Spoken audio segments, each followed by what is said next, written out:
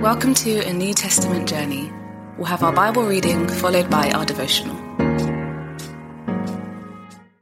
Luke 24. On the first day of the week, very early in the morning, the women took the spices they had prepared and went to the tomb. They found the stone rolled away from the tomb, but when they entered, they did not find the body of the Lord Jesus. While they were wondering about this, suddenly 2 men in clothes that gleamed like lightning stood beside them. In their fright, the women bowed down with their faces to the ground. But the men said to them, "Why do you look for the living among the dead? He is not here, he has risen. Remember how he told you while he was still with you in Galilee?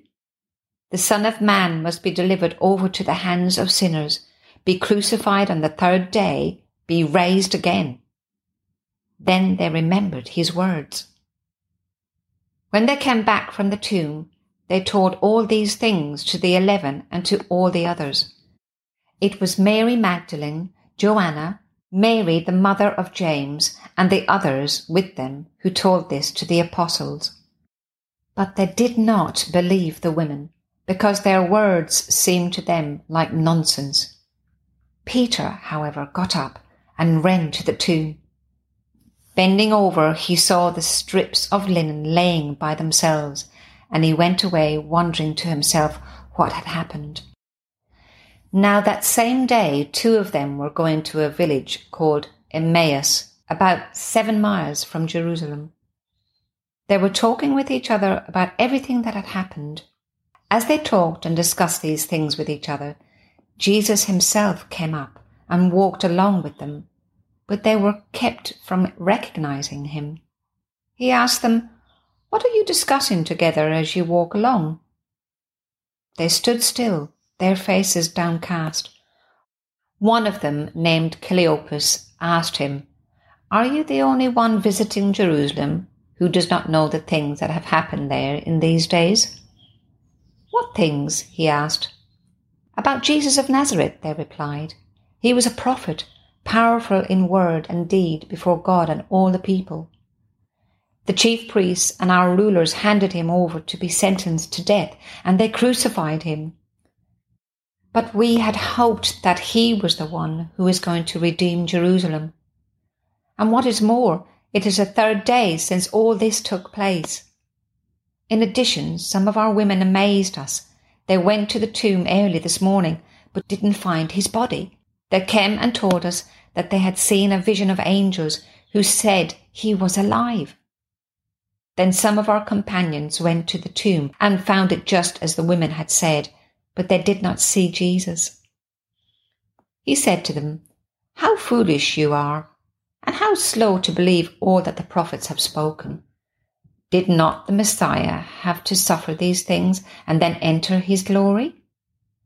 And beginning with Moses and all the prophets, he explained to them what was said in all the scriptures concerning himself. As they approached the village to which they were going, Jesus continued on as if he were going further.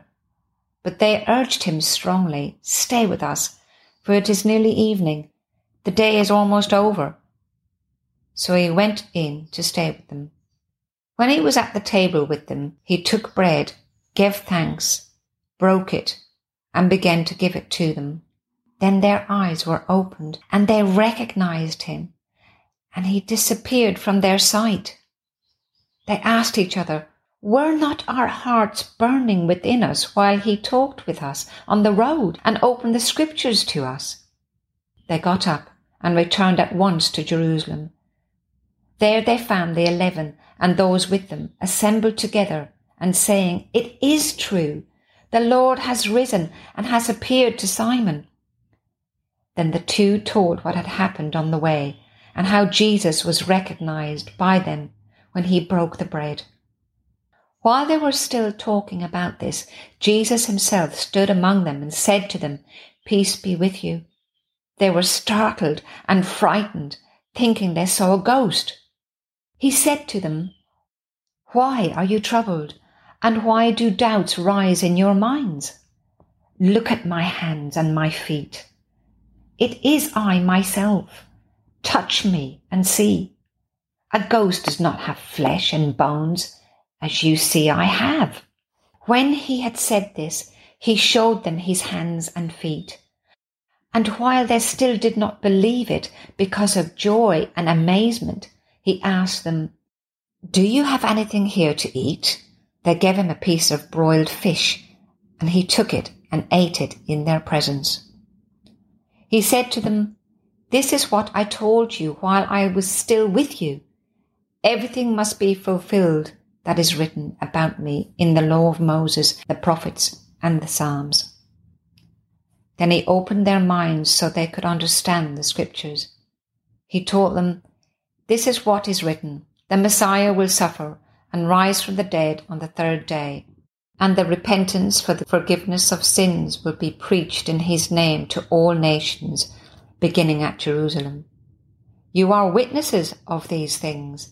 I am going to send you what my Father has promised, but stay in the city until you have been clothed with power from on high." When he had led them out to the vicinity of Bethany, he lifted up his hands and blessed them. While he was blessing them, he left them and was taken up into heaven.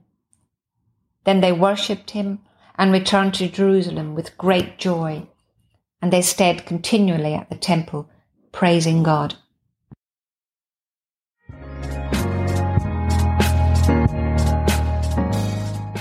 All over this chapter, we encounter the bewildering unexpectedness of Jesus rising from the dead. I thought crucifixion and resurrection went together like burger and chips, but it seems that wasn't always so. The women see an empty tomb and meet the angels, but don't seem to quite grasp it. Peter sees the strips of cloth, but cannot join the dots. The disciples seem even less with it, walking around gloomy, licking their wounds. And this should cause us to think, do we really understand the resurrection? Do we really understand how utterly shocking and unusually world-shifting it was?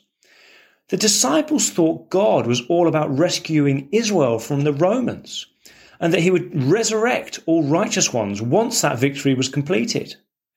But Jesus died without killing a single centurion, and then he rose from the grave when the day of resurrection was nowhere in sight.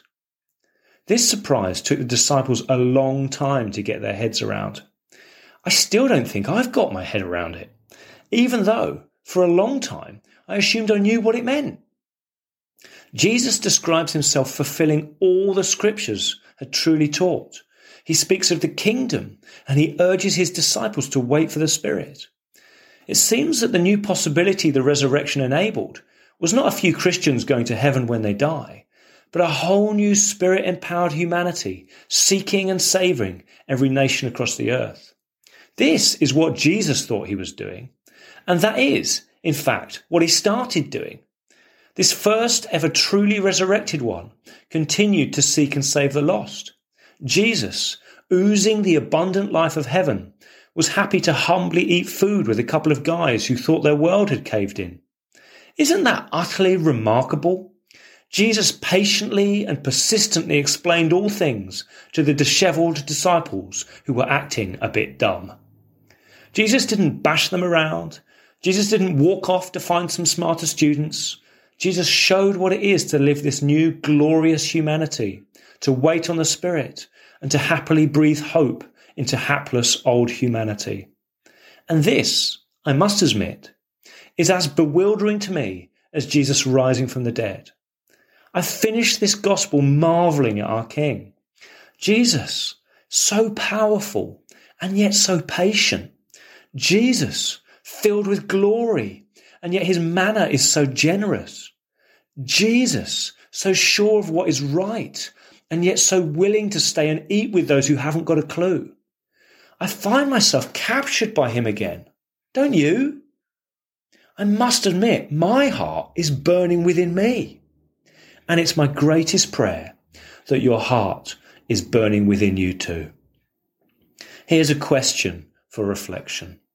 In all of Luke's gospel, what aspect of Jesus' character was most amazing to you? We pray God's word bears fruit in your life. For all the information about the New Testament journey, head to www.anewtestamentjourney.net.